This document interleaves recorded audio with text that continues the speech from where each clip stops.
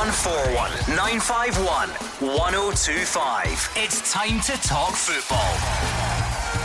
It's Clyde One Super Scoreboard.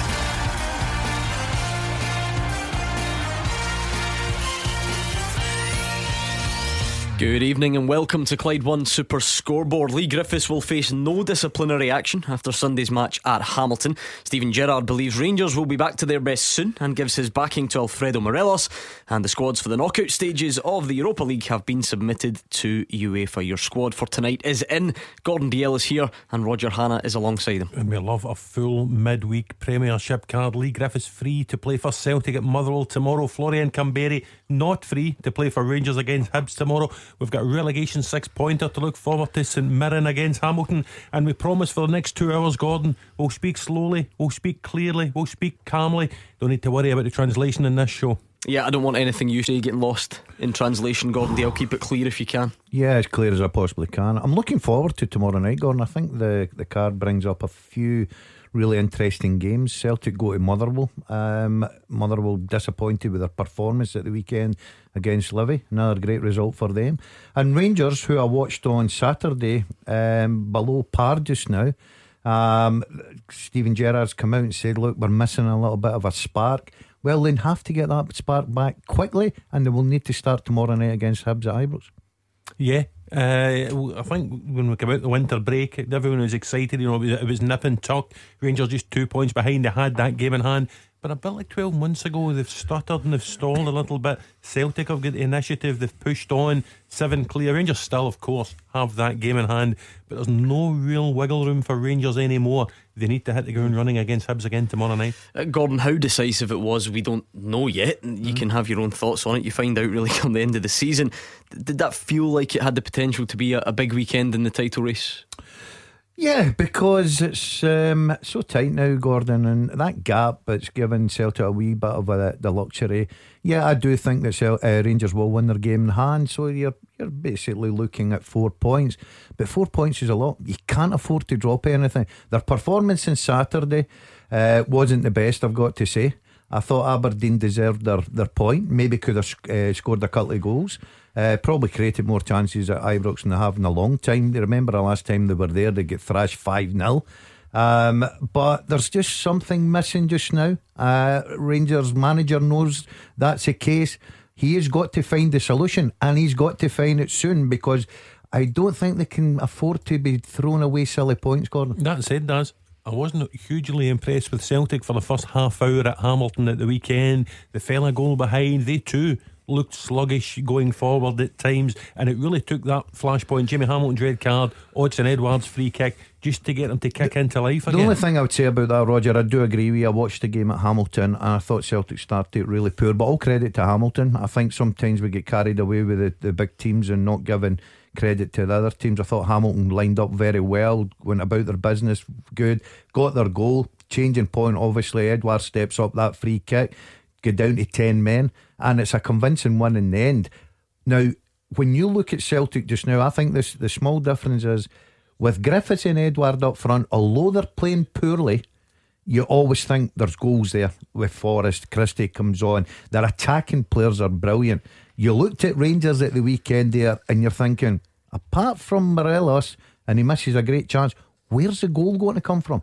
You know, that's where the difference is just now. I think Celtic have got the edge because I think they've got better goal scorers all over the pitch. Lots to get through tonight. A lot of it's down to you. So if you've got any thoughts, you need to share them now. 01419511025. Twitter is at Clyde SSB. Let's hear from you on any of today's big talking points. Like I say, there are a few. Let's kick off with Leigh Griffiths. It was the subject of much debate on last night's show. He has been cleared by the Scottish FA. Neil Lennon spoke before that and said he would have been bewildered if the striker was charged after that incident at Hamilton on Sunday. Was it a stamp? Was it not a stamp? Well, the Scottish FA certainly don't think it was a red card offence. The Celtic boss says there was no malice in it, but he still did have a word with Leigh Griffiths after that incident. I saw it at the time. There was no malice in it. What disappointed me was in pushing the player after it.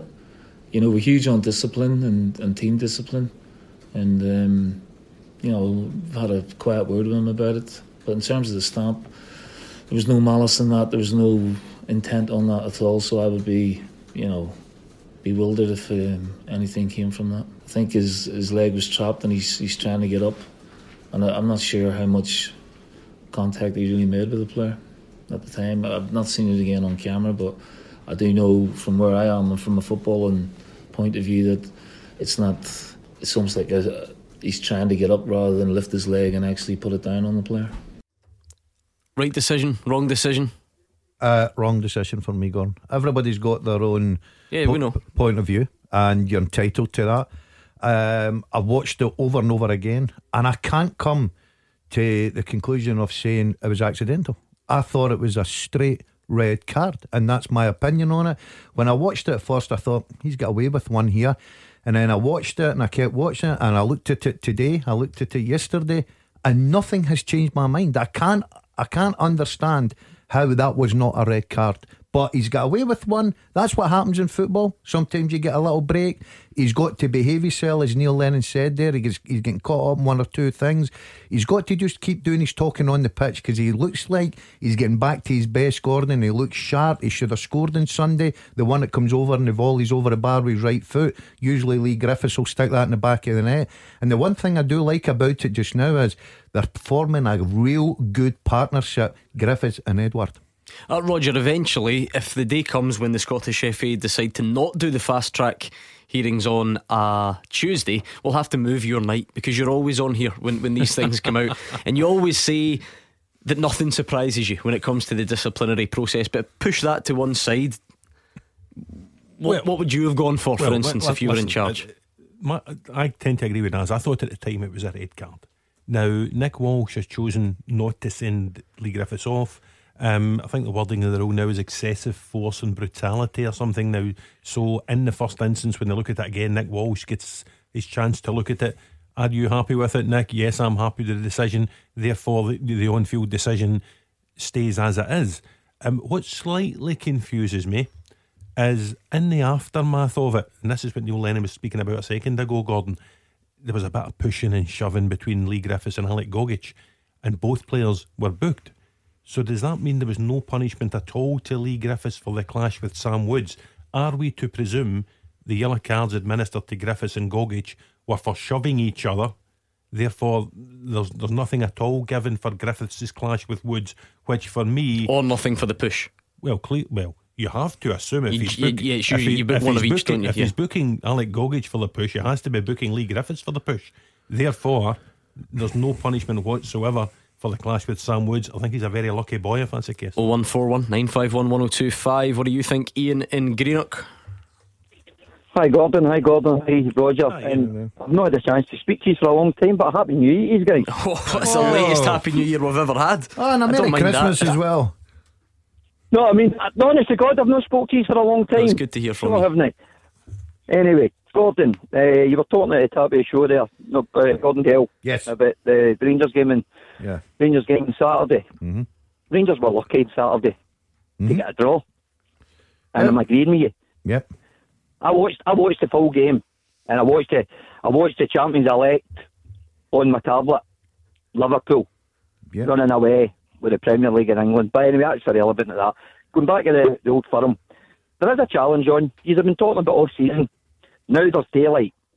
There's a 4-point deficit, but it's 7 because Celtic will get points on the board.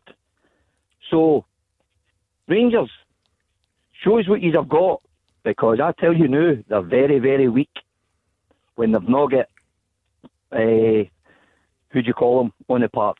The boy Jack does a lot, and I don't know how long he's out for, but Stu Keevins mentioned and Alec Ray mentioned who do you call him last night, James Tavernier. Tavernier, back, yeah, isn't he? He's back tomorrow, yeah. He's back tomorrow. Yep. But Hibs are not like doing it tomorrow night, and Celtic's going to Motherwell. Your local team, Gordon. I don't know about an easy game either. You're right, it won't be in. We'll built for that. Roger, that is the reality, as Ian puts out there. Everyone knows the points gap. Everyone knows that Celtic have clearly started the calendar year better than Rangers have. So there are no surprises there. Rangers cannot keep up the form over the last week or so.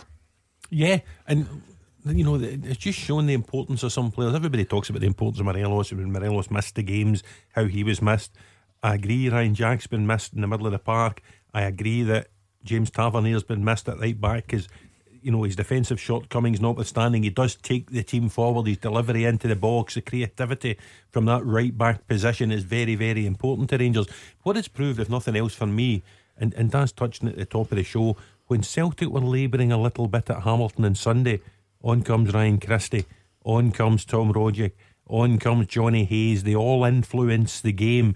Rangers, when they've had key men out, the strength and depth hasn't been there. Right, Ian, Lee Griffiths, justice, or has he got away with one? No.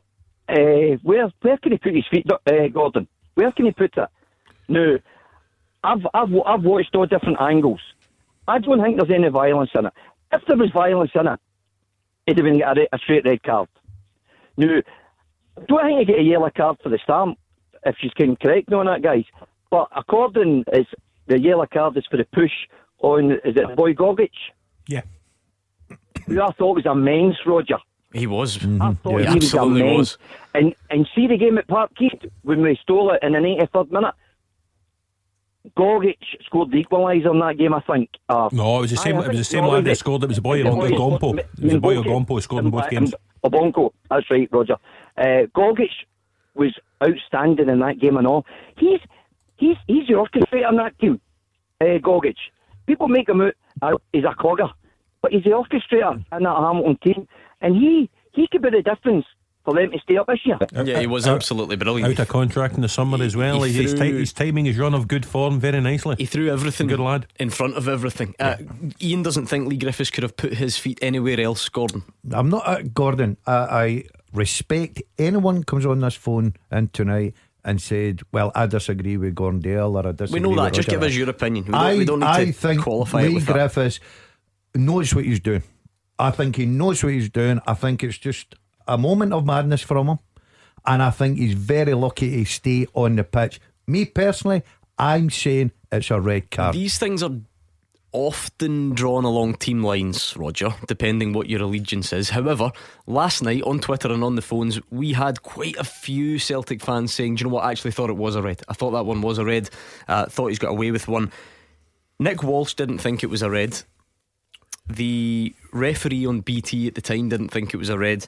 I believe Dermot Gallagher on Sky Sports didn't think it was a red. And now a panel of 3 former referees today didn't think it was a red. Does the refereeing fraternity now have a sort of definition or an interpretation of excessive force which maybe isn't quite in line with the way your average fan sees it? Because that's a lot of qualified individuals there who don't think it was. If they didn't have it before, you now have the standard by which this type of case will now be judged.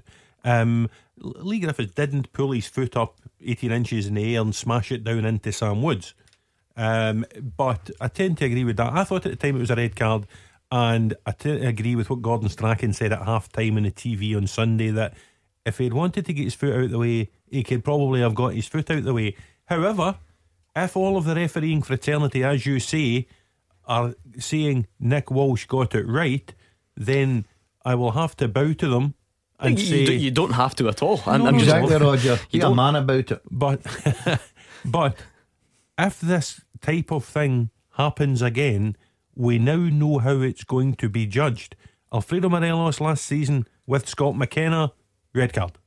Lee Griffiths this season with Sam Woods, no red card. But then the first, and I hate when we do this because you end up just drawing every different example. I'm blaming you for bringing them up, but the first Morelos one was rescinded on the basis that it wasn't excessive force, wasn't it? Is that not the one that kicked all this off? The opening weekend of the season? No, I'm not talking about that one. That was the one that was rescinded when he had a kick at Scott McKenna in the box. I'm talking about the stamp on Scott McKenna when they were both sent off. Where in the body was that stamp? Alleged stamp. I put stamp in inverted commas for you. In what they used to term the nether region. That perhaps is where the difference lies, because there's a different sort of rule test there. So that's why we shouldn't compare apples and oranges, Roger Hanna. And now look where you've started. Or apples and plums. Moving swiftly on, Callum and East Kilbride, do you have any thoughts on whether Lee Griffiths' decision was right or wrong? Oh, you just kind of stole my thunder there. Not at all, you can just elaborate nicely. The only thing I can say is thank God Gordon Dale isn't a referee. Callum, come on. I couldn't even keep up with play just now. Do you know what I quite like listening to you and Mark Wilson go at it? Usually I always go for Wilson, but tonight I'm going to be on behalf of Wilson. This is me speaking for Wilson, because I know he'll be fighting the same. Yeah. So the problem, right, is as he says, that all the referees, all the panel have agreed that it's a yellow. He's talking about Morelos and McKenna last season. Everybody asks for consistency in this league. That is the one thing that everybody wants, because everybody thinks that their team gets treated unfairly at separate and different points through the season. I always say that it always usually goes for everybody, and sometimes it goes against you, but it always kind of balances itself out. The one that remembers that sticks in my mind is Morelos on Anthony Ralston stands on his back, and it wasn't even given as a foul. He got away with it. So. But that's not me then going, oh, that should this. That's obviously saying, well, that's not even a yellow. And the Griffith situation is, he puts his leg in. It is a bit naughty. Maybe he should turn left rather than turning right. In the heat of the moment, it's quite easy just to turn and go against that player. But if you actually watch the video, slow motion doesn't really do it justice. But he actually puts his foot down and he doesn't go right through the player, as in like, boom, there you go, there's a stamp, have that. He goes, whoop, and he pulls his leg up, and the boy's already rolling on the floor as if he's been clattered off of somebody that's wearing a size 12 boot. Is an interesting one, Callum. Lee Griffiths doesn't have what you might describe as form for this type of thing. Now, I know Alan McCoy said in the TV on Sunday if it was Morelos, there may have been a different decision. I'm not going to go down that road, but you know, someone like Ryan Christie, perhaps, or Darian McKinnon, perhaps, guys who have had red cards in the past for things like this, do you think they'd have been treated differently from Griffiths? Do you think Griffiths has maybe got off with one because you could say he's of previous good character? That shouldn't come in here. Daz, I know it shouldn't. I'm asking not if it shouldn't, whether it did. Yeah. I don't think that's came into it, because I think they've looked across the board and went, well, wait a minute, if we can't give that as a yellow or a red. I don't get that way. The Christie, when he got banned there for the grab on Morelos, it happened last season and there was nothing done about it in the same game where Morelos stands on the player's Anthony Nelson's back. So I think they've looked at it across the board. They've not looked at it as who the person is, or I'm hoping that they've looked at that. I actually hope they haven't, and I don't understand the fascination. Well, I do understand it. It's not one that I go for, and it comes from people wanting what's best for their team, and they don't want their team to be treated any differently. But this absolute obsession we have with comparing it to another incident from last week, or another incident from 18 months ago, or another team, or another player, I personally struggle to see the point, because you can have your own opinions on what would have happened if it was another player. You can't even begin to come close to proving it. You also can't begin to come close to proving what would have happened if it was a different team. It seems to me the type of argument that will just go round in circles and you never get anywhere on. I agree with you, Gordon. It's the same as people, the minute a bad result comes in, playing against 12 men and the referee done that the last game and stuff like that. Look, I said earlier, everybody's entitled to that. I am not interested, I'm not bothered that, in my opinion, that Griffiths has got away with one. Best of luck to the boy. He's playing tomorrow night. He's back playing as well as he possibly can just now. He's looking a lot sharper. He's getting in amongst the goals. Fair dues. Everybody's got their opinion on it. I am sorry, I don't buy the excuses that Callum's coming out with about his foot and he could have turned right or he could turn left. For me, I think Lee Griffiths get caught up in the heat of the moment and he knows what he's doing. But red card. Gordon, I tend to agree with you as well, but I think it's worth asking the question. Rangers and Hibernian are going to this SFA tribunal hearing on Thursday. Now, when the charges were laid at the door of the two clubs, Rangers put out a statement basically saying the SFA are picking on us. And part of Alfredo Morelos' interview, controversial interview, we'll get to that, yesterday, suggested that he believes that he is being singled out. So when clubs and players, and Rangers and Alfredo Morelos are not alone in this, I've heard other clubs and other players saying it in the past, when they say that they believe they are being the victims, if you like, I think it's worth asking the question. But if you can very easily off the top of your head find other people who have been sent off for stamps and other people who have not, why the need to take it much further? Oh, listen, it's not me that puts out statements, Gordon. You know, it's the clubs and the players that are putting out the statements. I'm with you. I don't look at other things that's happened. We comment on what happened at the weekend. Everybody's got their opinion on it. Callum, are you still there? I was just going to make one last. That's good, because I've just received a text from the Mercer room saying Callum's talking a lot of nonsense. I'm with you, Daz. Callum, make it very quick if you can. We're running. I don't think you've got an iPhone there, Gordon. I think you've got a Nokia, but it's all right. But my last point was, I don't know if you've seen the Celtic statement tonight, obviously, with this interview of Sky Sports. Sky Sports have now taken it down off their website, so you can't watch the interview for obviously their own reasons. That's fine. Because I actually had a kind of like a bell on my uncle that phones up sometimes, and it was saying, I was at the game on the 29th, right? I was at the game, and this kind of, it's a bit of a bad topic, because people are saying, like, it was people racial abuse, were people this, were people this, were people that. One, I don't condemn abusing anybody. I condone. Sorry, that's just it's not right at all. But the point is that I've not seen, for one, somebody come out and say, right, Celtic have racially abused their fans, have done this or done that. So I'm quite happy that Celtic have stood up to this. Well, I'll tell you what, Callum, you've teed it up quite nicely, because Stephen Gerrard had a lot on his mind today, and some of those stories have developed a bit further, and we'll do them next. Clyde One Super Scoreboard with Thompson's personal injury solicitors. Getting you full compensation is their goal. Talk to Thompsons.com. Gordon Dalziel and Roger Hannah here with me, Gordon Duncan, on tonight's Clyde One Super Scoreboard. Delighted, Gordon, that you've actually made it into the studio. Roger, when you arrived at the office at 5 to 6, where was he? He was lying sleeping in the couch. For the hard day. Hugh Keevins comes in here 2 p.m, goes through Twitter, newspapers, websites, writes his notes, his research. You were asleep on the couch until 5 to 6. Gordon, I was out this afternoon, a 25-mile bike ride, and it just got the better of me, I've got to say. So I reckon by 9 o'clock the lights will be out tonight and I'll be sleeping. As he tried to get out the couch, I wish I had videoed this. He took cramp. I could hear him from in here. This is a soundproof studio and I could hear him. Honest to goodness, I'm quite sure half of Clyde Bank could have heard him. Anyway, 01419511025 to get in touch. Stephen Gerrard was on media duties today as well. He spoke about racism in Scottish football. He says it's still a problem in Scotland. He says it's embarrassing, it's still being talked about in this day and age, and he says they'll offer Alfredo Morelos all the support he needs. Look, I think the first thing is we realise we're not in our best form.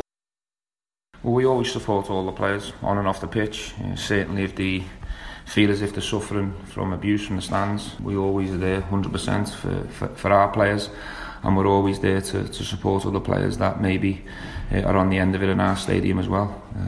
It seems as if racism is still a problem, certainly in this country, and I've been one who's been very vocal in terms of we all have to continue to keep doing what we need to do to eradicate it, because it's bang out of order, and that's just not me supporting my own players, that's across the board. It's very disappointing that we're still talking about situations like this in this day and age. I think it's embarrassing, really. We love working with Alfredo. I think he's a fantastic player. I know I'm always going to be biased towards him, but I certainly think he brings something to this league. I think he makes the league a lot more exciting. And as I say, we'll continue to give him the support that he needs. I know he feels strong about these issues. I'll listen to the interview. But my advice to Alfredo is to continue to be strong. We're here for him if he needs that support, and to continue to do what he does best, which is scoring goals and making our supporters happy. Now, just like everything in Scottish football, Roger, we do things in a much more convoluted and utterly bizarre fashion than anywhere else, it seems. So let's try and separate a couple of things. First and foremost, Alfredo Morelos has... Well, in fact, let's bring you up to speed with developments today, if you like. So in the last couple of days, Alfredo Morelos gave an interview to Sky Sports. I'm sure many of you saw it. Where he outlined some of the abuse, racist and otherwise, that he's received in his time in Scotland. Now, there was mention of the game on the 29th of December against Celtic, and that then caused a lot of responses along the lines of, well, there's no evidence that he got racially abused in that game.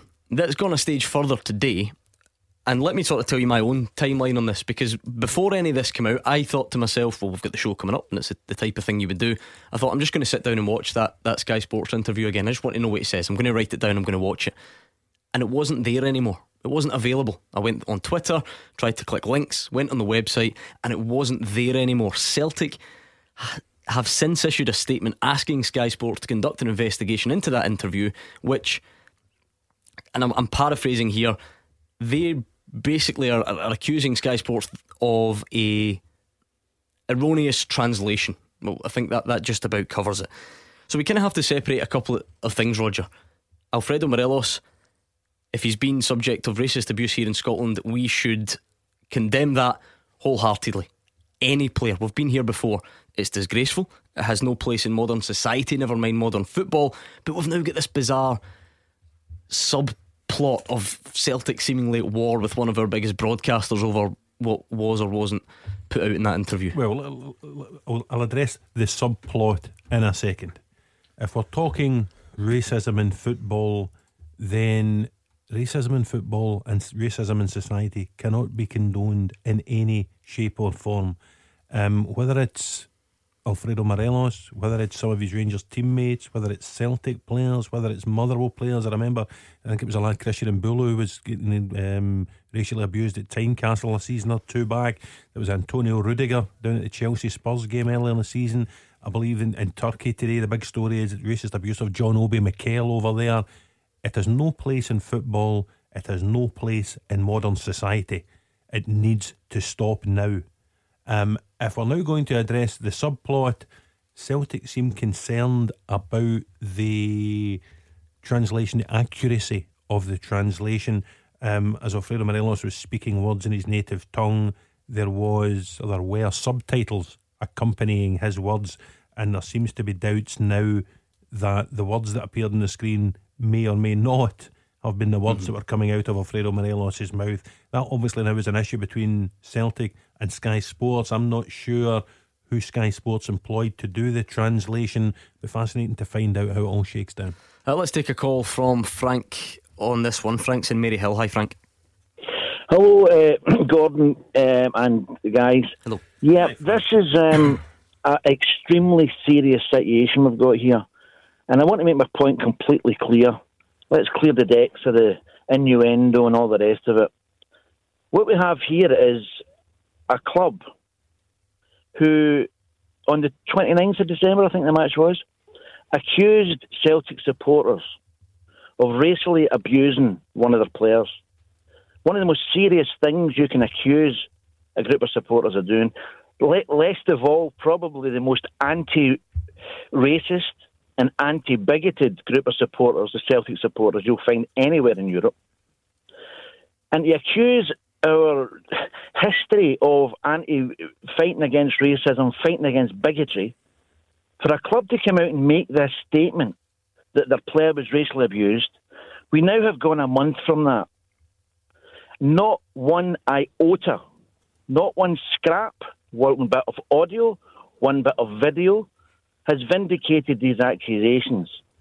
That's a scurrilous stain they're trying to put on my club, which I love, my beautiful Celtic. We're not saying we're perfect, but I am not sitting and accepting, and I don't know why Celtic are sitting and accepting. They haven't, by their statement today, they've done well. But I think now's come the time where Celtic must demand a full, unequivocal, complete apology for the scurrilous accusation made against their supporters on that day. Actually, if we could bring it up to date, Roger, I feel like the debate here, if I can stop stuttering over those words, or the conflict here actually, and this is where it becomes a bit difficult for us to get in the middle of, is between Celtic and Sky Sports. Not so much Rangers, if that makes sense, because if anything, the accusation is that Alfredo Morelos has been misrepresented. Yeah, I'm just looking at the Celtic statement there. The Celtic statement says, I'm just quoting from it now, Gordon, Mr. Morelos does not use these words anywhere within the extended interview which has been broadcast. Yeah, so there actually is there's no conflict here between Celtic and Rangers as such. No, Celtic at the minute, they don't seem, certainly going by the words in the statement, they don't seem annoyed by Alfredo Morelos, they don't seem annoyed by Rangers, they seem to be annoyed by the translation. So as I say, I think the nub of this will be to find, who translated it and how it was translated. This has seemed to be what irks Celtic at the minute. I believe the police inquiry is ongoing. As Frank says, there doesn't appear to be any evidence at the minute to substantiate the initial claims. But I don't want to say police inquiries move at a slower pace than we might like. But I think there was a photograph issued over the weekend by Police Scotland looking for a culprit for an incident that happened at a game last August. So just because at the minute there is no evidence doesn't mean that inquiry is closed. But as Frank says, at the minute there is no evidence to substantiate the initial claim. Today's row seems to involve Celtic and Sky Sports as opposed to Celtic and Rangers. Do you see the difference there, Frank? I know the way passions run high in this city, and I know it's been billed in the last couple of days as if Morelos and Celtic are going head to head and Celtic and Rangers are going head to head, but that's not strictly what's happened today. It's a nice bit of sidestepping, Gordon, with the greatest respect. But by yourself and the guys, I respect you, Gordon. I think you're very fair. Extremely fair. There's no intentional sidestepping, Frank. We're actually reading verbatim the Celtic statement. No. Yeah, what I mean is that you said it's not between Celtic and Rangers. It is exactly between Rangers accusing my club supporters of racially abusing one of their players. How can that not be an issue between Celtic and Rangers? The interview. I'm talking about today, Frank. Please, can I speak, please? Absolutely, of course you can. Right. Today's statement is a different issue. It's a different complaint Celtic's got. This complaint is about the translation by Sky Sports of an interview, which is the one we're talking about because it's in the news today. No, but this is a wider point. The point began on the 29th of December when Rangers, I'm assuming under Mr. James Traynor, issued a statement, and in my opinion it was a complete deflective tactic for the throat-slitting gesture by the same player. Anyway, that's another point. But the point here is they issued that statement to say Celtic supporters racially abused Alfredo Morelos. Let's stick to this.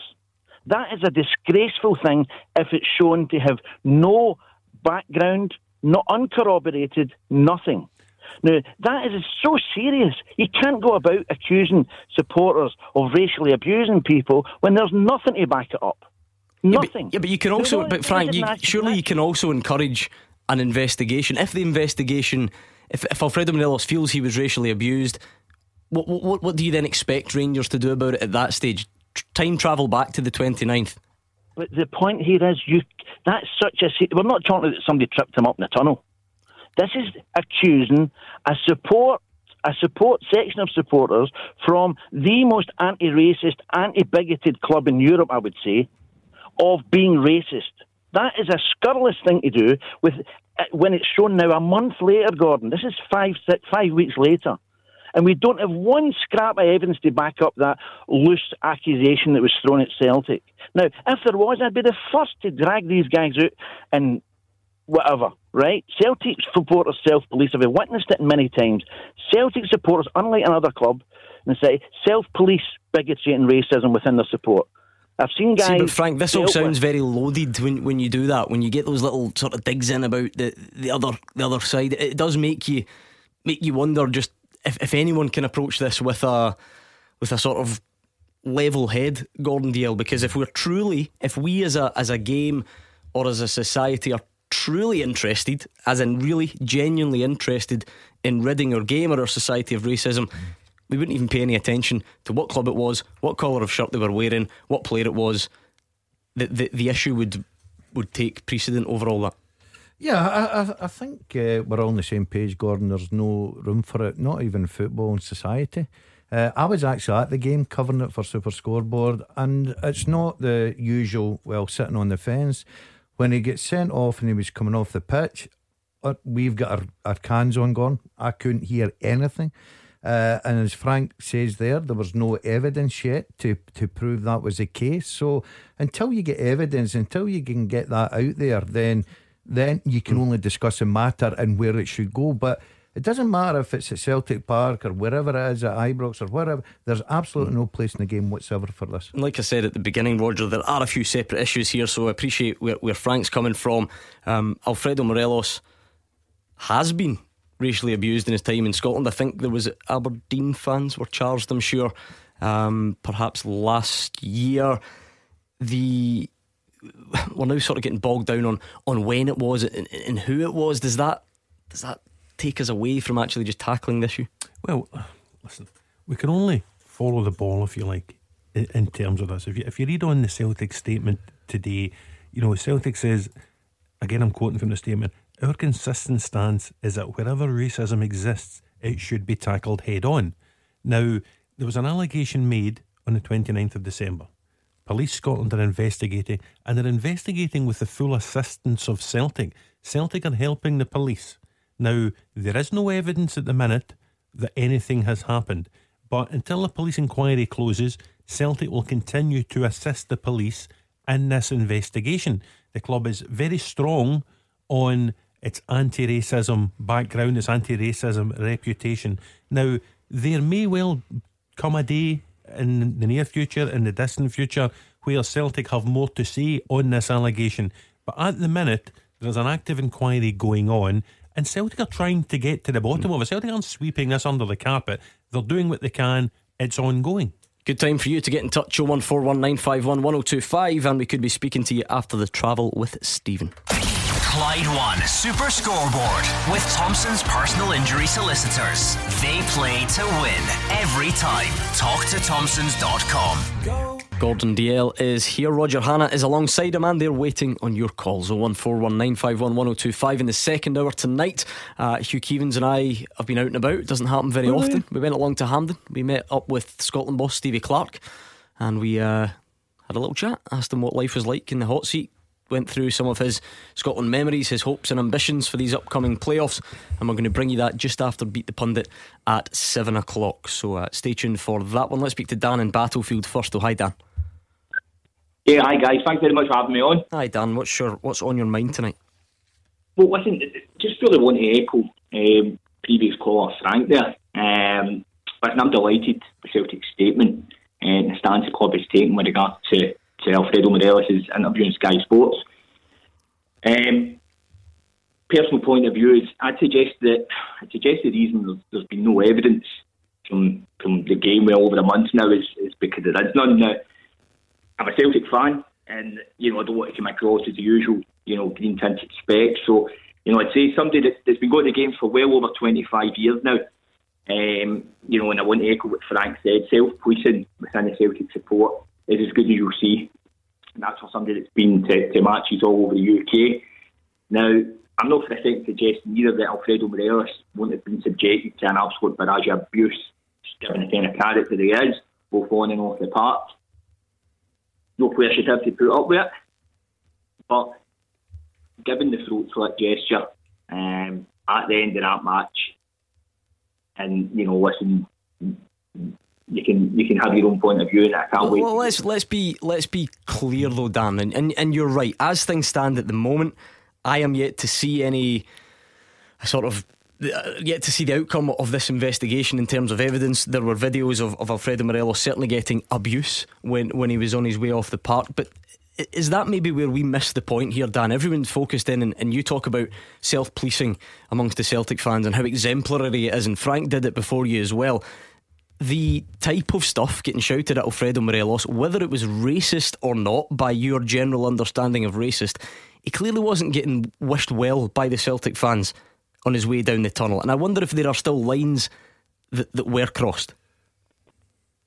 Likewise, yeah, and listen, those lines will always be crossed. I suppose everybody's got a different line there as to what your moral stance is. But no, I just wanted to echo what Frank said with regards to that, because self-policing, and listen, my club is no whiter than white. And there seems to be a lot of fans still that are more obsessed with the politics at that side of the Irish Sea rather than the football that's going on in the park. So it's not zoned in with the green tinted specs on. But again, the real point I'm trying to get at is it strikes me yet again as the gym trainer, PR machine, which most Rangers supporting guys I know are absolutely fed up with also, because it brings embarrassment to the club and takes away from the football. When the title challenge that's going on at the moment, it seems to embarrass the club. I don't know what your point of view is on that. Well, the thing about it is, Roger, these things are drawn along what team you support. Dan says he knows Rangers fans who agree, and I'm not disagreeing with Dan. I don't really see a time where we do move forward, Roger. Hopefully that's not too doomsday for you, but whilst we are still so obsessed with pointing fingers elsewhere, trying to portion blame elsewhere, fan, and I'm not saying Dan or anyone else is doing this, I'm speaking very generally, trying to take the moral high ground, I don't really see a way that we ever progress properly unless that changes. I hope you're wrong. I suspect you're correct, but I hope you're wrong. Whataboutery has become a key word in Scottish football among supporters now. You can't have a conversation about one club without drawing in another club. That's just listen, that's just the way it is. Can you get that back? Because we do it with everything. We do it with refereeing decisions, as we noticed earlier on. You are allowed to call something out for being wrong without also having to call out everything else that's ever been wrong in the past. Yeah, but it's not as much fun. Fun? Is that what you call this? Wow. Listen, playing devil's advocate, the point you make about Morelos leaving the pitch, I'm quite sure, as you say, people weren't saying, well played Mr Morelos, as he came off the pitch. Equally, I'm quite willing to back up what Dan and Frank are saying, that there is no evidence that there was racist abuse. Is it a possibility that the player concerned, who quite clearly, despite having been in the country for 2.5 years, does not yet have a great grasp on the English language, is it beyond the realms of possibility that some of the words that were said to him as he left the pitch, he has misconstrued as perhaps being what he believed to be racist abuse, when in fact it was just good old-fashioned abuse that players get up and down the country every Friday, Saturday and Sunday? I don't know. Certainly at the minute there is no evidence. That's the point though, isn't it? See the fact that there are other forms of abuse which happen every Friday, Saturday and Sunday. Actually, that doesn't really make it okay. And I can almost hear Fraser Wishart on here. It doesn't, but there is a difference between abuse and racist abuse. Of course there is. And Celtic are helping Police Scotland look into an allegation of racist abuse. At the minute, as Dan and Frank both say, there is no evidence that the police or Celtic have been able to gather that there was any racist abuse. So I don't quite know where this episode, and it's not a very nice episode. It doesn't shine a very positive light on Scottish football in general. I'm not quite sure where this episode ends. Dan in Battlefield, thanks for the call. 01419511025. That's the number you need, and you need it now for this. Beat the Pundit with the Scottish Sun. For the best football news and opinion online, thescottishsun.co.uk/football. Beat the Pundit time, your chance to take on Roger Hannah, take on Gordon Dalziel, and win yourself a signed ball. If you think you're tough enough, 01419511025, and you need to call before the end of the news. Clyde One Super Scoreboard with Thompson's personal injury solicitors. Compensation you deserve. When there's been foul play, talk to Thompsons.com. Gordon Dalziel and Roger Hannah are here. We are going to keep going with some of today's biggest talking points. We're going to hear from Stephen Gerrard on actual football and what Rangers need to do to get their form back. So if you've got any thoughts on the football at the moment, the title race, the form of the two teams, get them into us now. 01419511025. And don't forget, later this hour we're going to have an exclusive interview with Stevie Clarke. Just something, a bit of an insight, if you like. Hugh Keevins and myself just trying to find out what life's like as the Scotland manager. So we'll do that a bit later on this hour. But first, time for this. Beat the Pundit with the Scottish Sun. For the best football news and opinion online, thescottishsun.co.uk/football. It is Beat the Pundit time. Gordon and Roger are here, and one of them is going to be taking on Curtis from Rutherglen. How are you tonight, Curtis? Yeah, I'm good. Yourself? Yeah, not too bad at all. Thanks for asking. I'm going to toss the coin. If it's heads, it's Roger Hannah, who will start on -1, and if it's tails, it will be Gordon Dalziel. And it is tails. Dalziel against Curtis from Rutherglen. Are you happy with that? Yeah. Your snooze that you had before the before the show tonight hasn't thrown you off? That could be good. Right, okay, let's find out. I'm going to give Gordon a bit of something else to distract him. So he's giving me the thumbs up, so he can't hear us anymore. Curtis, you've got 30 seconds head to head with Gordon. The secret, if you've never heard it before, is that you can pass. If you don't know it, pass it quickly and move on, okay? Okay. Good man, Curtis. Your time starts now. Who scored a double for Celtic in last season's Scottish Cup final? Edward. Stuart McCall was today named manager of which team? Pass. Where did Lee Griffiths begin his playing career? Hibs. What area of Edinburgh do Hearts play in? Gorgie. What year did Derek McInnes become Aberdeen's manager? 2011. Which team is currently top of Scottish League 1? Raith Rovers. Which club is Jordan Rossiter on loan with? Sheffield Wednesday. Okay, let's bring Gordon back. Gordon, can you hear us? Yeah. Great, we didn't send you to sleep again or anything. No, you're here. No, you're good to go. Alright, you ready? Yeah. Same set of questions to you. Your time starts now. Who scored a double for Celtic in last season's Scottish Cup final? Tom Rogic. Stuart McCall was today named manager Bradford. of which team? Where did Lee Griffiths begin his playing career? Livingston. What area of Edinburgh do Hearts play in? Gorgie. What year did Derek McInnes become Aberdeen's manager? 2007. Which team is currently top of Scottish League One? Wraith Rovers. Which club is Jordan Rossiter on loan with? Pass. Name any of the two English teams that Kirk Broadfoot's played for. Quickly. Quick. Kirk Broadfoot. Sunderland.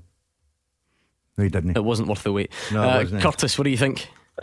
I think he's beat me. Do you think so? Let's find out. The first one, who scored a double for Celtic in last season's Scottish Cup final? It was Odsonne Edouard. Don't know where you got Tom Rogic from. He's just my favourite player. So well done to Curtis. You go in front, but there was a quick equaliser. Stuart McCall was named manager of Bradford for the third time, I think. Yeah, third time. Yeah, quite something. Where did Lee Griffiths begin his playing career? It was Livingston. So Gordon got it and he goes in front. What area of Edinburgh do Hearts play in? It's Gorgie. So Gordon's still one up. What year did Derek McInnes become Aberdeen's manager? I think you were only 6 years out, Gordon, so that's not bad. What was it? He's been there 7 years, hasn't he? It was 2013. He's been there 7 years. So yes, That's ridiculous. Gordon's still up by one. Which team is top of Scottish League One? It's Wraith Rovers. I mean, if you hadn't got that, you'd have never been able to show your face in the streets of Wraith ever again. With the amount of goals I scored, yeah. Curtis got it as well. Oh, did he? Well you're done, Curtis. You're still one up. Which club is Jordan Rossiter on loan? I can't get that. Fleetwood. Curtis, that was your big chance. So I'm Yeah, afraid I thought he said wrong. it looks like he's in front. And even the last one, name any of the two English teams Hold Kirk on. Broadfoot has Bradford played won. for. Blackpool. Rotherham. Did Curtis not get it? He did not, which means you win Curtis. by one. Hardlines, Curtis. No problem, thanks, sir. Good You man. just come up against a man in form, Curtis. Unlucky, mate. How about Phone luck? bang Thursday, you'll get the mushroom. Cheers. Yeah. Good man, that was Curtis in Rutherglen. Speaking of which, did you happen to hear Thursday's Beat the Pundit? Yes. It was a shambles, wasn't it? The behaviour of those two. Talk about retrospective bans. We're currently going through the disciplinary process, and I think bans need to be handed out. I've You got talk to- about being a sore loser. You are both of you the worst winners I've ever seen. The gloating, the showing off. You've no idea Shameful. how I feel when I tuck someone away at Beat the Pundit. One defeat since September, Roger. That's for them. And these people have come on the phone and know what they do. They disrespect me because they say, "Yeah, I want to play DL." What happens? No balls. Leave this studio. Just because I'm -1 doesn't mean other pundits can't also be -1. -1 for gloating, -1 for Perhaps goading opponents. disciplinary issues. If you've not heard it before, it's actually worth, and you can listen to the full show by the way, but if you want to just skip Thursday's podcast, go back to Beat the Pundit. It was a shambles. He took a caning, didn't he? He Poor did. lad. Poor guy. He Who gets was it? zero. He deserves Was everything. it He Chris from Wishaw, was it? I meant to ask Smith. I meant to ask Tom from Motherwell from last week. Did you catch up with him in Jack Daniels or the No, Steelworks? he's now known? disappeared. He's under a bed hiding with the chocolate biscuits. He's away. He's gone. You'll never see him. Right, let's try and talk actual football for a bit. Stephen Gerrard says Rangers will be back to their best quicker than people think.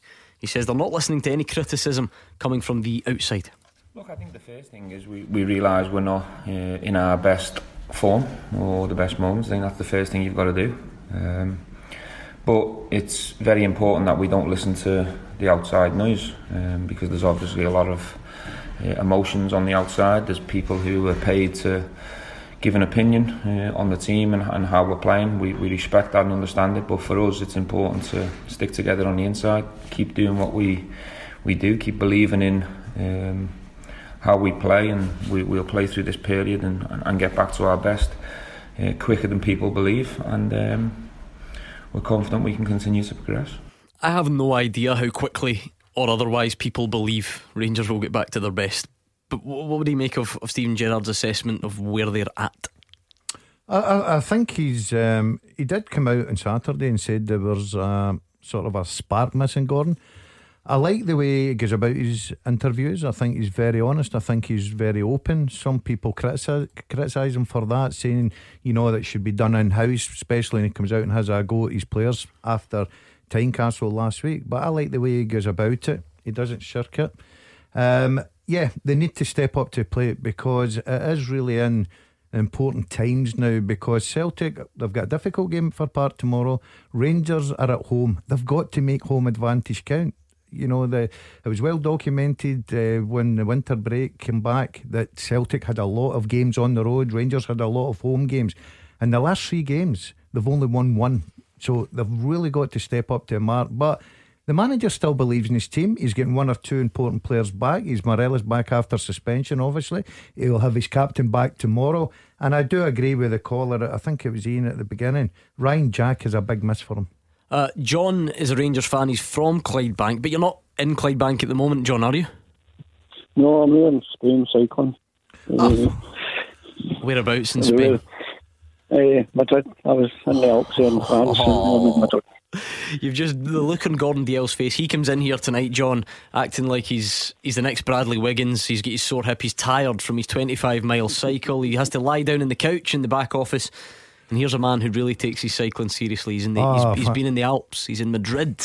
Where were you? I'm always last. I was in Sturton and Fenwick. Same thing, John. My question is for Gordon, and as it happens, Stephen Gerrard's just touched on it. He went and said that, you know, people are the players are listening to the people that are dating Rangers, right? Mm-hmm. My question is to fellow Rangers fans. You know, you're meant to be the 12th man. Now, it's easy to, if Rangers score a goal against Aberdeen and we all got up and we jump about, and then we start singing after they've scored the goal and we're 1-0 up, then possibly driving 1-2-0. But when you're nothing each and players aren't playing well, for people to sit in the stands and hurl abuse and get on the guys' backs, I don't know how that is supporting your club. I think to be a supporter is the easiest thing in the world. You support your team, especially when they're reaching. It's easy to support your team if they're winning 1-0. We've got this exact same team that played Celtic Arthur Park twice, 5 and 6 weeks ago. Played them Arthur Park twice. It's the exact same players. They've got a different form. So Gordon, as a player, how does it feel when the fans are elated and they're singing your name and they're chanting and you've just scored a goal? And then how does it feel when you've made 3 bad passes in a row and then you hear... He made some good points, and the audio from Stephen Gerrard before John called was interesting. He talks about the critics, and he talks about coming out of this bad spell of form. If you go back to immediately after the winter break, the cup win against Stranraer, Stephen Gerrard said he was bored. He was a critic.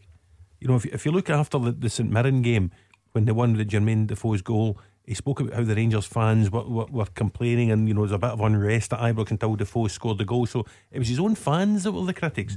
After the Hearts game, as Daz says, Stephen Gerrard was the main critic of the performance. Daz was there with Alisson, the Aberdeen game at the weekend.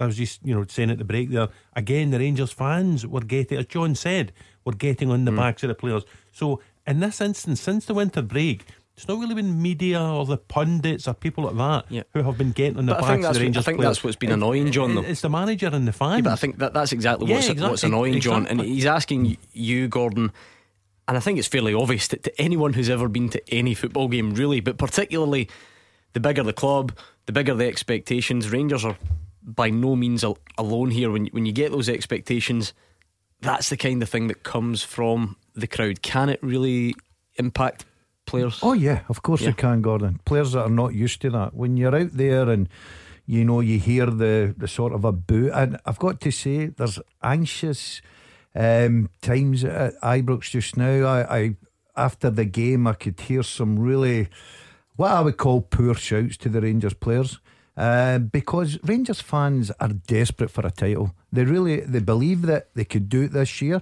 especially after their victory against Celtic at Celtic Park on December 29th. And when you're looking at a Rangers team that's come back for the winter break and they're not firing on all cylinders just now, they're still in the title race, but they've got to up the gears for me. They've got to get back to doing what they were doing before the winter break kicked in.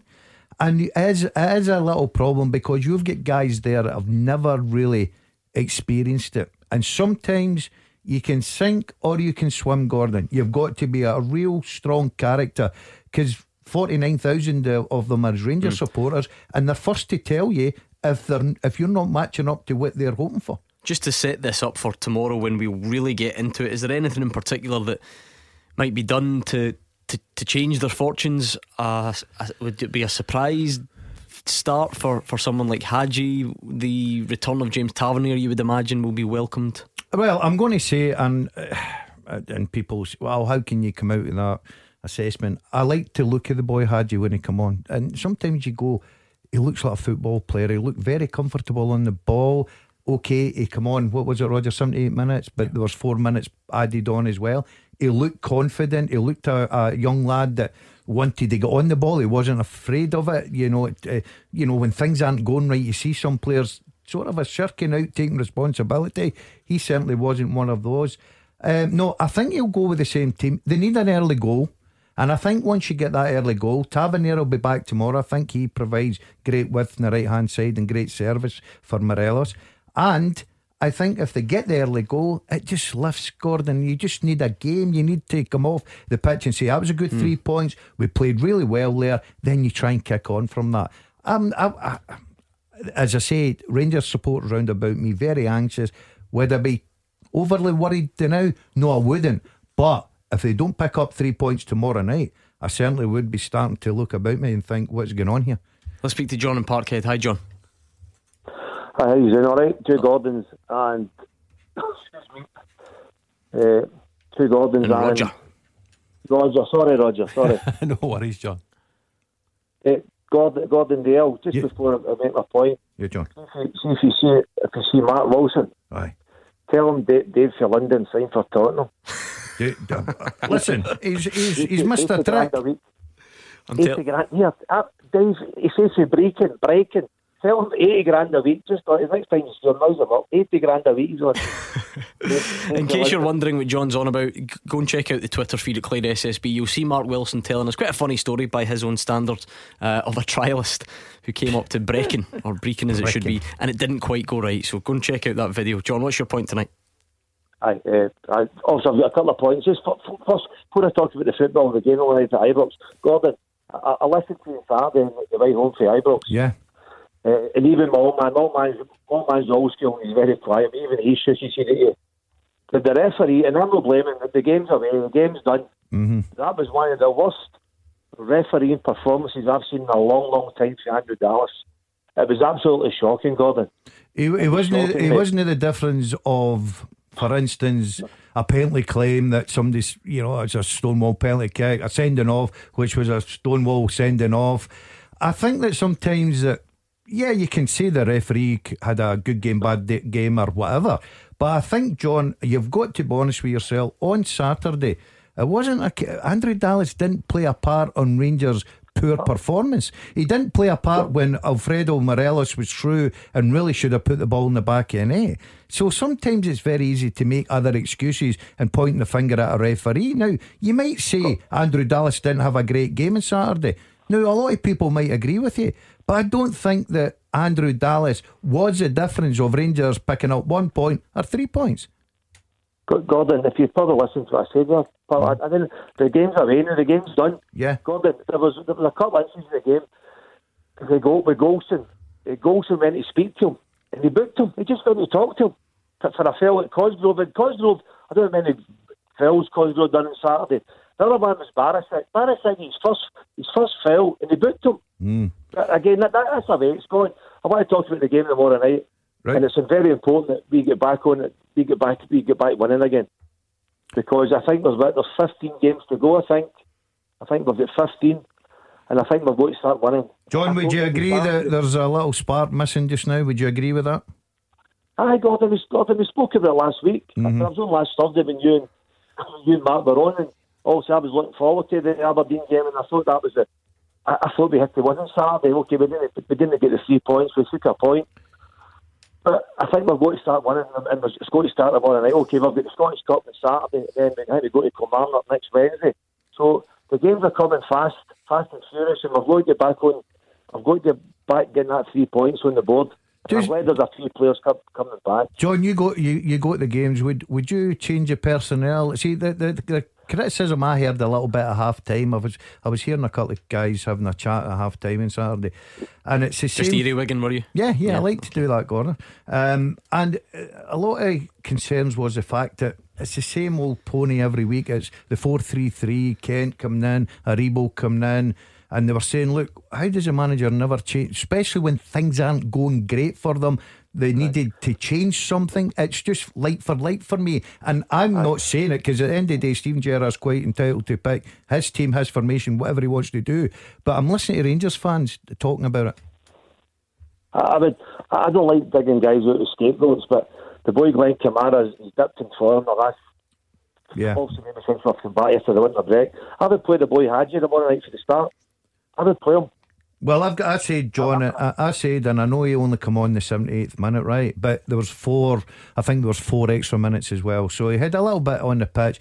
I like to look at the lad. Now, you can't really judge him on that game, but I like the fact that it was 0-0, that you heard the supporters that were anxious at the game.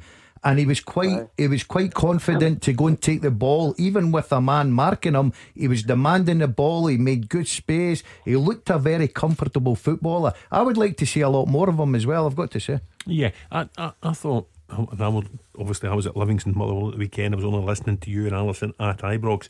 The way the game seemed to be going, I was surprised it took so long for Hadji and Camberry to be sent on with Stephen Gerrard. I think it was something like 78 and 83 minutes. If for no other reason, if you send on Hadji after the fanfare of his arrival, send him on after 55, 60 minutes, it lifts the entire stadium.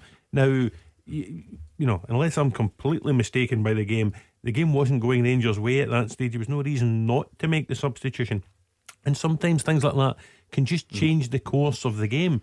I would start the boy tomorrow night from the start. Okay, we'll leave it there. Thank you very much to John in Parkhead. Full fixture card tomorrow. Brilliant, these midweek fixture cards. So make sure you join us and we'll give you all the build-up, team news and all the rest of it from 6 o'clock. I have been directing you to this all night, and now it is that time. We are going to hear from Stevie Clarke very soon. Hugh Keevins and I went along to Hampden, sat down with him recently, and we're going to hear how he's feeling in the Scotland job. We'll do that next. Clyde One Super Scoreboard with Thompson's Road Accident Solicitors. The compensation you deserve when you've been sidelined. Talk to Thompsons.com. Roger Hannah and Gordon Dalziel are here with me, Gordon Duncan, on tonight's Clyde One Super Scoreboard. We're about to hear from the Scotland boss Stevie Clarke, and this is a coincidence, trust me. We've got a full-time teaser for you tonight that is an international theme, so we're going to get the question up and running for you. This one's been sent in by Cahir. My apologies if Cahir. My apologies if the pronunciation is a little off. What's happened to Smudger tonight? Just something a bit different for you. Does Radio Clyde have a translator? Could help you with that? No, Gordon Dale's the translator. Right, okay. Can you name 10 players? Yes. Who've debuted for Scotland this century and have never scored an international goal, but they must have more than 15 caps, or at least 15 caps, sorry. So name the 10 players who've made their Scotland debuts this century, have at least 15 caps, but have never scored an international goal. Of course it's outfield players only. Come on. Were you just about to give me David Marshall, Craig Gordon, Alan McGregor? Yeah. No, that would have been great, yeah. Yeah, definitely was. So 10 players. Oh, McTominay. No. Yeah, he's not scored. It probably doesn't have 15 caps then.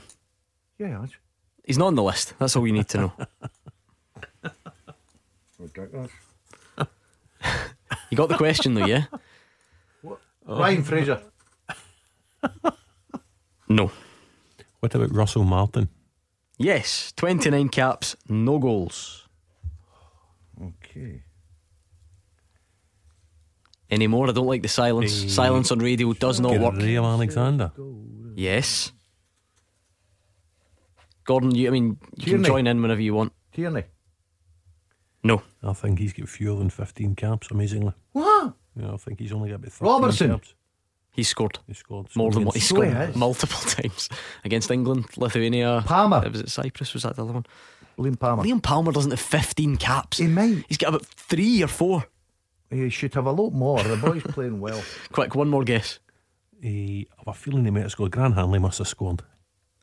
Yeah, he's not on the list. Okay, we'll leave it there because I'm confident in you. We're looking for 10 players, Scotland debuts this century, at least 15 caps but have never scored an international goal. Outfield players only. Now, Stevie Clarke, he remembers standing on the Hampden Terraces as a boy, witnessing qualification, and that spurs him on to hopefully find a way through these playoffs and end a long wait for a return. Hugh Keevins and I went and caught up with him recently just to get a bit of an insight into what life's like in the Hampden hot seat. Stevie, welcome to Clyde One Super Scoreboard. Thanks for joining us. You are 7-8 months in the job, about 8 games in that time. Now in club management you'd have 8 games covered in 4-5 weeks. How different has it been? Are you getting used to it yet? Yeah, I think I'm adapting. It was a tough spell in the middle. We had the 2 big hitters in the group. To lose 4 games in a row was always difficult. Was hard to deal with. I think the players found it difficult as well. But it was always important towards the end of the group. I knew that the 3 games were winnable, the games that we should win, and we did win. And I think we take that positivity and that good feeling into the playoff game. What's the biggest thing you've learned in that time? Because it was always going to be any manager goes into, from club football to international football, a learning experience. What would you say is the biggest lesson you've learned? Less time on the training pitch, so the points have to be very much more specific rather than when I coach with a club or working with club players, you can drip feed them almost every day, little points, little bits of tactical advice, team advice, individual advice. Whereas with the national team, you don't have that luxury. You have to make everything very concise and get your point across very quickly. And obviously you get some of that on the training pitch, but you have to do a lot more in the classroom with the video work and try and make sure that your videos are very clear and concise that the players can understand. On a personal level, Steve, you can absorb the rhythm of the international manager's job, but is there a difference in intensity from being on the bench with a club side? The intensity with a club side, I think, it tends to build over a period of time. You know, with the national manager, you've got a game, and then you've got, in September, October, November, you've got 3 weeks to stew between games, or to be happy for 3 weeks, or to be sad for 3 weeks, or to be angry for 3 weeks. Whereas in the club game, you just move on. You know, you have your game on the Saturday night. By the time you get to the Monday morning, you're on the next game. Whereas you don't quite have that level of intensity to work with in international football. Were you a man? And that took a little bit getting used to. Were you a man who took your problems home with you? Would you refuse to watch Match of the Day if it hadn't gone well for you? And does that change now that you're the national team manager? Not really. I've always been pretty good with in terms of handling media. I don't overread it. I don't overanalyze it. I understand that people have got a job to do and they need to have an opinion. Sometimes that will be a outrageous opinion, and sometimes it will be a good opinion. Sometimes it will be a bad opinion. There's nothing I can do to affect someone else's opinion. So I just get on with my work. Try not to get too high if we win. Try not to get too low if we get beat, and just try and keep a clear level head and stay on the path. What does the process of keeping tabs on all the players from all the leagues look like? Is it very defined between, I don't know, you cover one area and Stephen Reid covers another area, or is it a bit more fluid? No, it's a little bit more fluid's a better word. I was going to say scattergun. you just tend to look around and decide which games to go to. I try and watch. Maybe I shouldn't say this. I try and watch players that maybe I'm not sure about, more than players that you know are going to be definite picks. You know you're going to pick a player, then there's not too much to see. Sometimes it's good to go and see them just to see how they are on the pitch, make sure they're moving well. But you tend to go and look at players that maybe you've got a little doubt about, and hopefully they can eliminate those doubts as you're watching them. I don't know if you're a spreadsheets man or if it's very much just a kind of in the head type thing. Is it a case of getting to Monday morning, checking who played, who didn't, who came off injured perhaps? I know that's quite relevant at the moment. I think the good thing about the media just now, or there are so many sites you can access that will tell you who played how many minutes, so by the time you get to a Saturday night or a Sunday morning, you know whether somebody's come off early. If they've come off early, you're looking, if somebody comes off in the first half, you immediately think it's an injury. Then you're trying to find out who's injured, who's not injured. not so big a worry in January, I have to be honest, because players will get injured in January and be ready for March, so don't worry too much about that. On the subject of patriotism, I'm the only one here now who can remember a fresh-faced, clean-shaven, full head of hair Steve Clarke playing for St Mirren. Yep. You left this country 33 years ago.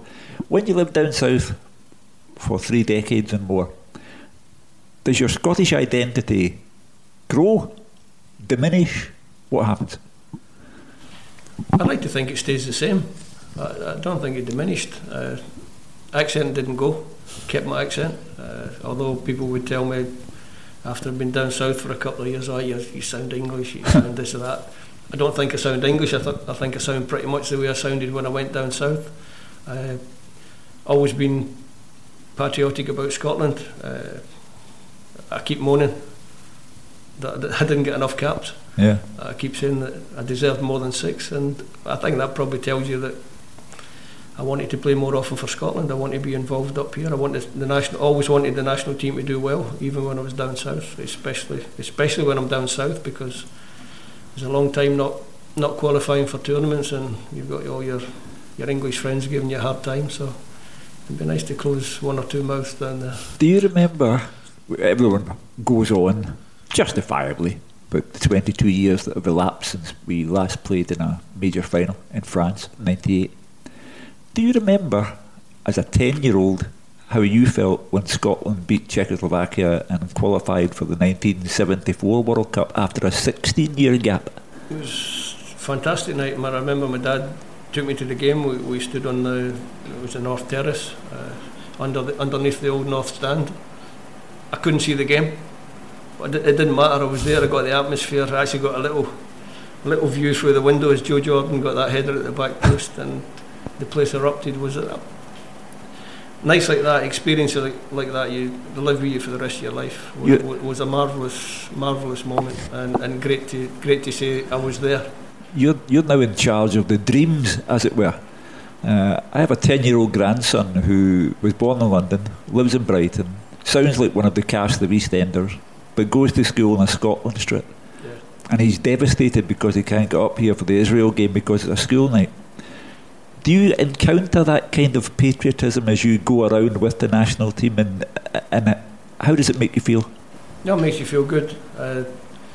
Even recently, walking through Red Square, we walked into Red Square with my coaching staff, and the members of the Tartan Army were there. They all want a picture. They all want you to do well. You can understand they want you to do well. Some of them are understandably a little bit frustrated because they haven't made it to a major tournament. They want to be there so that they can show the world what they're all about, or in this case, Europe, what they're all about.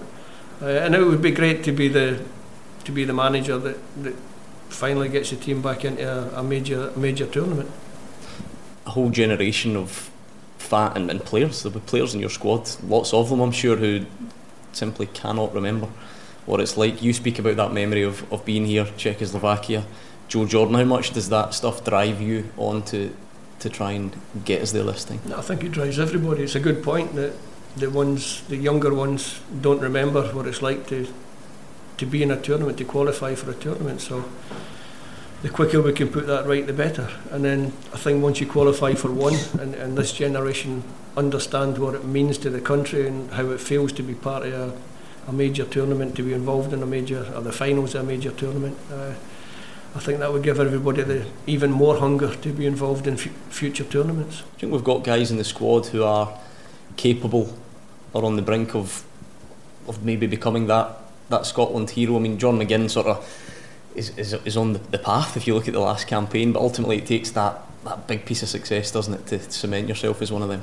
No, I think for any player you want to play at the best level you can. You want to play at the highest level. For all these players in the squad now, I know that I shouldn't have to sit here and say the players are desperate to qualify, because that should be a given. Everyone should understand that these players want to be judged at the highest possible place in their profession.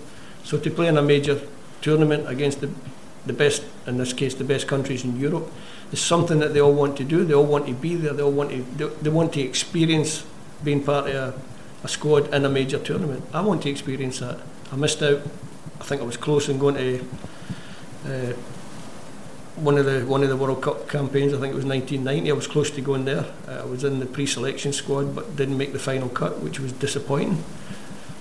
But I still want to experience that. The only way I can experience it now is as a manager or a coach, and that's what I want to do. To put you right on the spot, you're naming the squad for the Nations League semis and finals, and you can pick one Scotland player from the past to get into your squad. Who are you picking?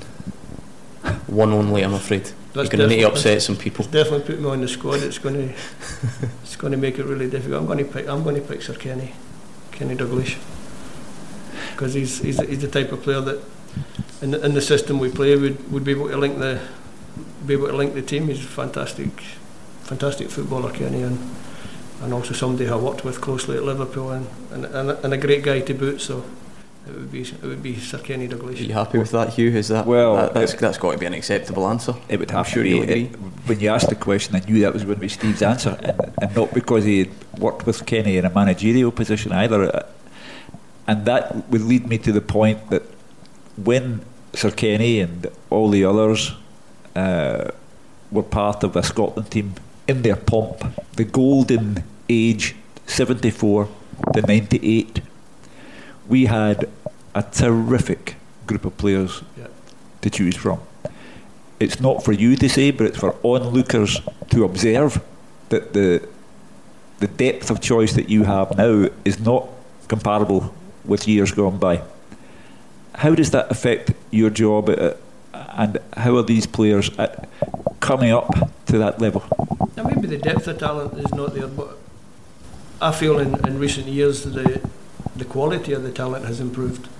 Now maybe we haven't covered every position yet, but you also find with international football it can come in cycles, you know, and this group of players that we've got together now, if they can stay fit, work together, we might need to find one or two in various positions to make us a little bit stronger and a little bit better. But this group of players, I feel, have got the talent to take this country to a major finals. Whether it's this tournament or the next one, we have to wait and see. But I feel that we're on an upward curve at the moment, and we have to try and continue that. We have to try and remain positive, even when you get the bad blows, the disappointments, the big defeats that hurt more than the little defeats. You have to try and stay positive and work with the national team. I think there's too much negativity, and we have to keep pushing and try to make ourselves feel better about ourselves. Yeah, great interview there from Stevie Clarke. Delighted with that. Dalglish, what a player he could be for us. I was a big fan of Dalglish, Gordon. You told us something quite humorous about him during when I was 14, I used to try and run like Dalglish. What do you mean by that? Well, he sort of had his own style. Like, if you look at James Forrest just now, you'll have a couple of young kids down the park running like wee James Forrest. And I'm not sure. And by the way, no disrespect to him, he's a great footballer and very successful for Celtic. I'm not sure kids are trying to copy James Forrest's running style. Yeah, you might. I used to do that as a young kid, and then obviously. So how does Kenny Dalglish run then? Well, I can't show you now because I'd take cramp and my hips are a bit sore. But people used to say that I looked like Dalglish at times when I played, and then when I went on a little bit later, my nose got bigger. I became Ian Rush. I wondered where that was going, Roger Hannah. I'm glad it was his nose anyway, that's for sure. What about the teaser? Because it's tied in international theme. Can you name 10 players who've made their debuts for Scotland this century, have at least 15 caps, and have never scored an international goal? Don't give me goalies, it goes without saying. No goalies. You've got Graham Alexander and Russell Martin. Right, we got a couple wrong, so we're going for right ones now. What about Barry Bannon in the middle of the park? Brilliant, well done. Right. And I've asked Roger, and Roger doesn't know, so if it's right, it's mine. If it's wrong, it's Roger's. Cal McGregor. Yes, well done. And my last one that I've got is Charlie Adam. But I don't know if he's got 15 caps, has he? 26 caps. Is he? No goals, well done. Come on, Roger. 1, 2, 3, 4, 5 to go. Pressure's on me now. How about Alan Hutton?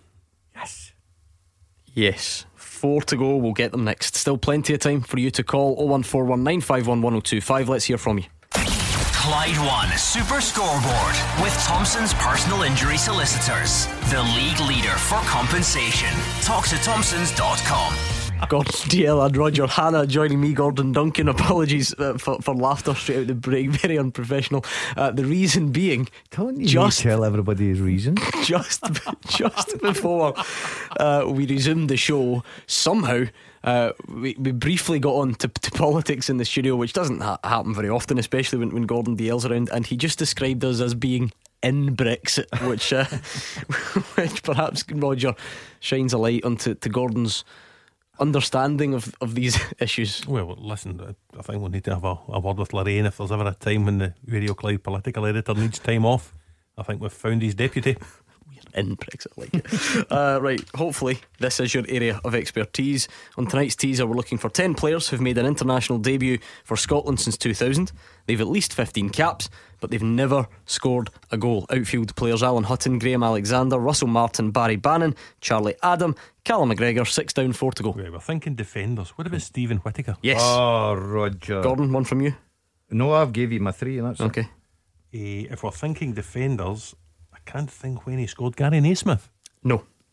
Callum Davidson? No. Oh, very good, Roger. Right. 3 to get. We'll get them later. Let's speak to Stevie in Paisley. Hi, Stevie.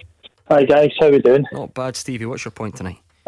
Same as yourself. Happy New Year. The same as the don't. first caller. Stevie, this is the worst ever. That is a yellow card offence. The 4th of February. I've been away for a while, so I've been working away, so I'm back. Good man. Just a couple of points, obviously, for the boys.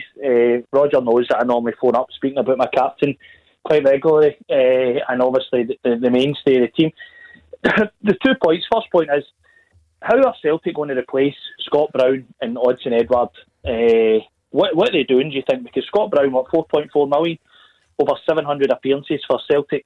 It's phenomenal achievement. It's Celtic and Hibs, by the way, the 700. Still a good achievement, by the way. But a phenomenal achievement for both Celtic and Hibs. I think Celtic must be in the background right now. You're only talking about 3 months. The season's done. And whatever happens, fair enough. I think I would put the whole board out if Celtic win the title to keep Edward.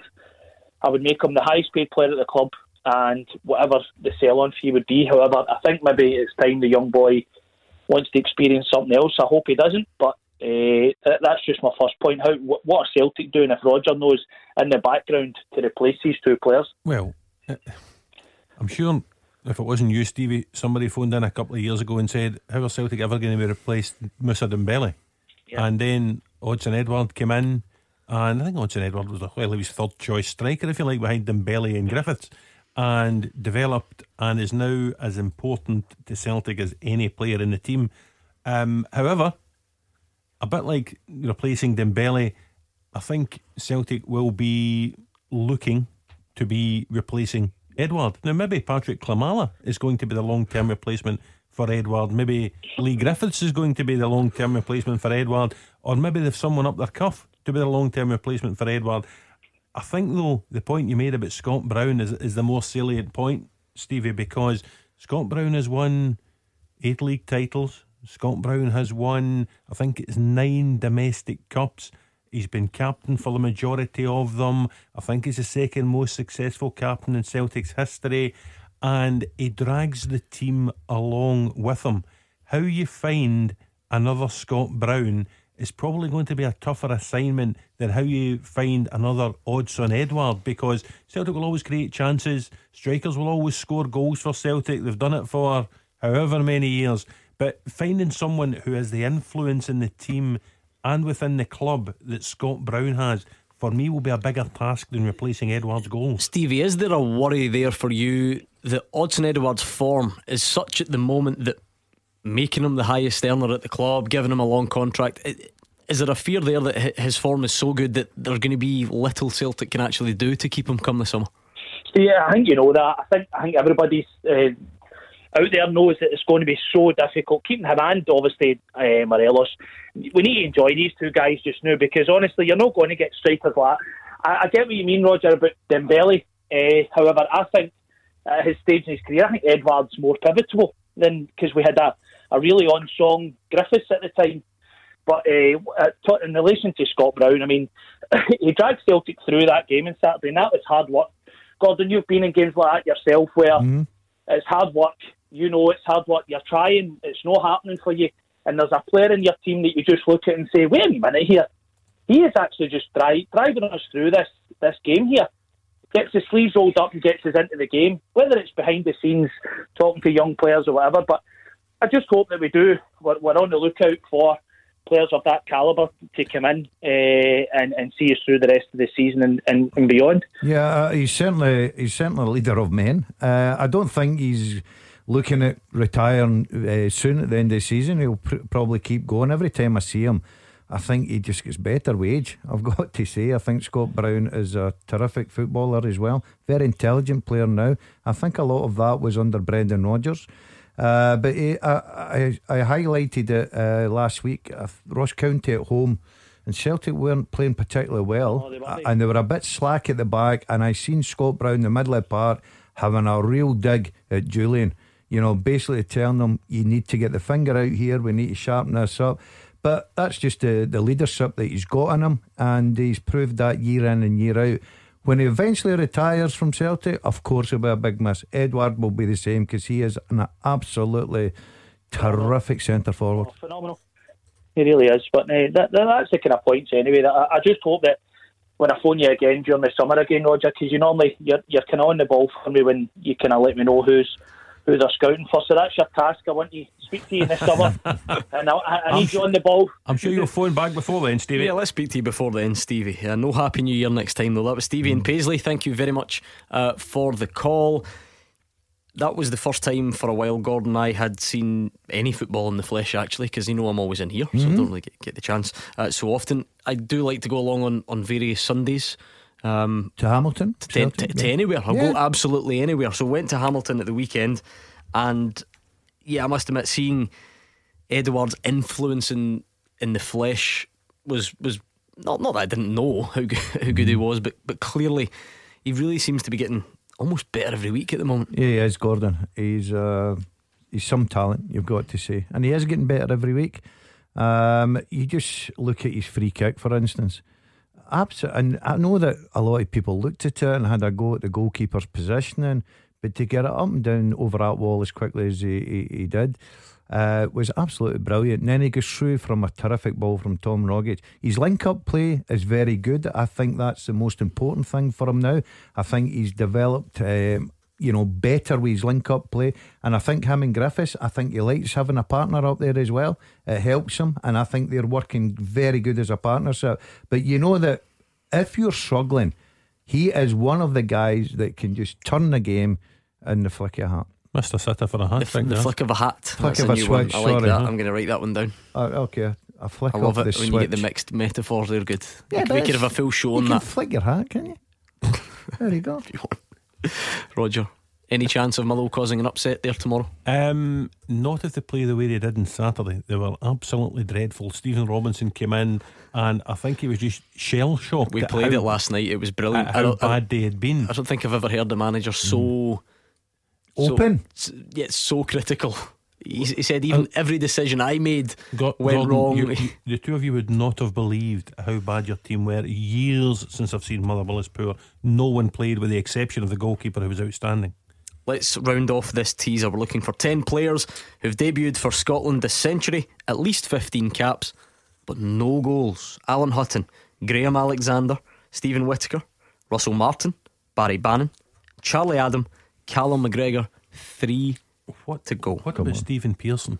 No. Great effort. Oh, hold on a minute. You sort of played a big part in that night in Paris, didn't he? Yeah, came off the bench. Yeah. You actually sort of went there. Did I give something away there? Yes, something. Maybe a Stephen McManus. Maybe a Stephen Presley. Yes. Yes. I thought you had it. So I got a bit excited. Sorry. Right, 2 to go. Stephen McManus is not one of them. He scored that famous goal against Liechtenstein. Remember? Of course. Barry Robson. Oh, Roger, pick it out. That's a fantastic shout from you. 17 caps, 0 goals, 1 to get. Would you be surprised if I told you it was the hardest by a mile? It's not Dominic Matteo, is it? Ooh. No. What team did he play for? It must be outside Old Firm. Yeah. Hearts. A Hearts player. So not Gary Naismith, it was there earlier, no. Colin Cameron? No. Dundee United. Dundee United. Hearts. Initials. Hearts and Dundee. Andy Webster? No. SS. Scott Severin. Scott Severin. Well done, Roger and Gordon. Thank you very much for your input tonight, gents. Thanks for all the calls and tweets and for keeping us company out there and listening. We are back tomorrow night. We've been spoiled rotten since the turn of the year with these midweek fixture cards. It's just one game after another. Drama, excitement, controversy, talking points. It's all there, and we'll do the same tomorrow. 6 big games to preview, and we'll do it from 6 o'clock. So make sure you join us. Mark Guidi and Jim Duffy will be here. We'll give you all the team news, all the build up, and then we'll get stuck into the action as well. In the meantime, Callum Gallagher is up next, so stay there.